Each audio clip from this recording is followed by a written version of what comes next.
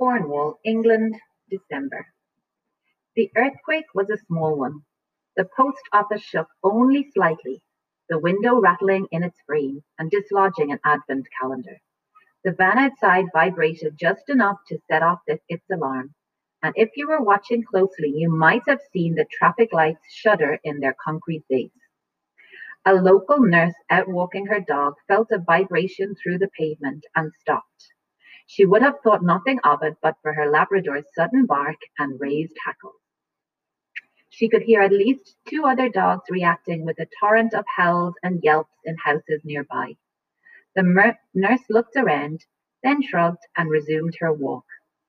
Her dog followed, tail between his legs. A man reading his paper in the back felt a rumbling and glancing down noticed a tiny series of waves running from the edge of the bath to his knees. There were 3 sets of waves in all, each one a centimeter behind the other. He got out of the bath, telling himself it was because the water had gone cool. Beneath the man's house, the foundations absorbed most of the tremor. 1 meter below his basement, the peat that lay beneath moved and folded, and the silt that was then 10 meters deeper still cracked and heaved for the first time in decades. Under this was 10 meters of sand, and all sorts of crushed shells laid down over millions of years, all moving, creasing, and pushing into new shapes and layers.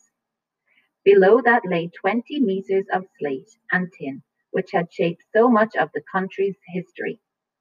Then came the granite, under pressure from the magma. The liquid rock heated by the Earth's core, its veins and cracks opened and closed. And from deeper still came a small dark cluster pushed up higher and higher, forced through the fissures, stopping only when it met the cooler, solidified mass of granite that ran for miles like a ceiling north, south, east, and west. It stopped there, 1,000 meters beneath the man and his bath, waiting.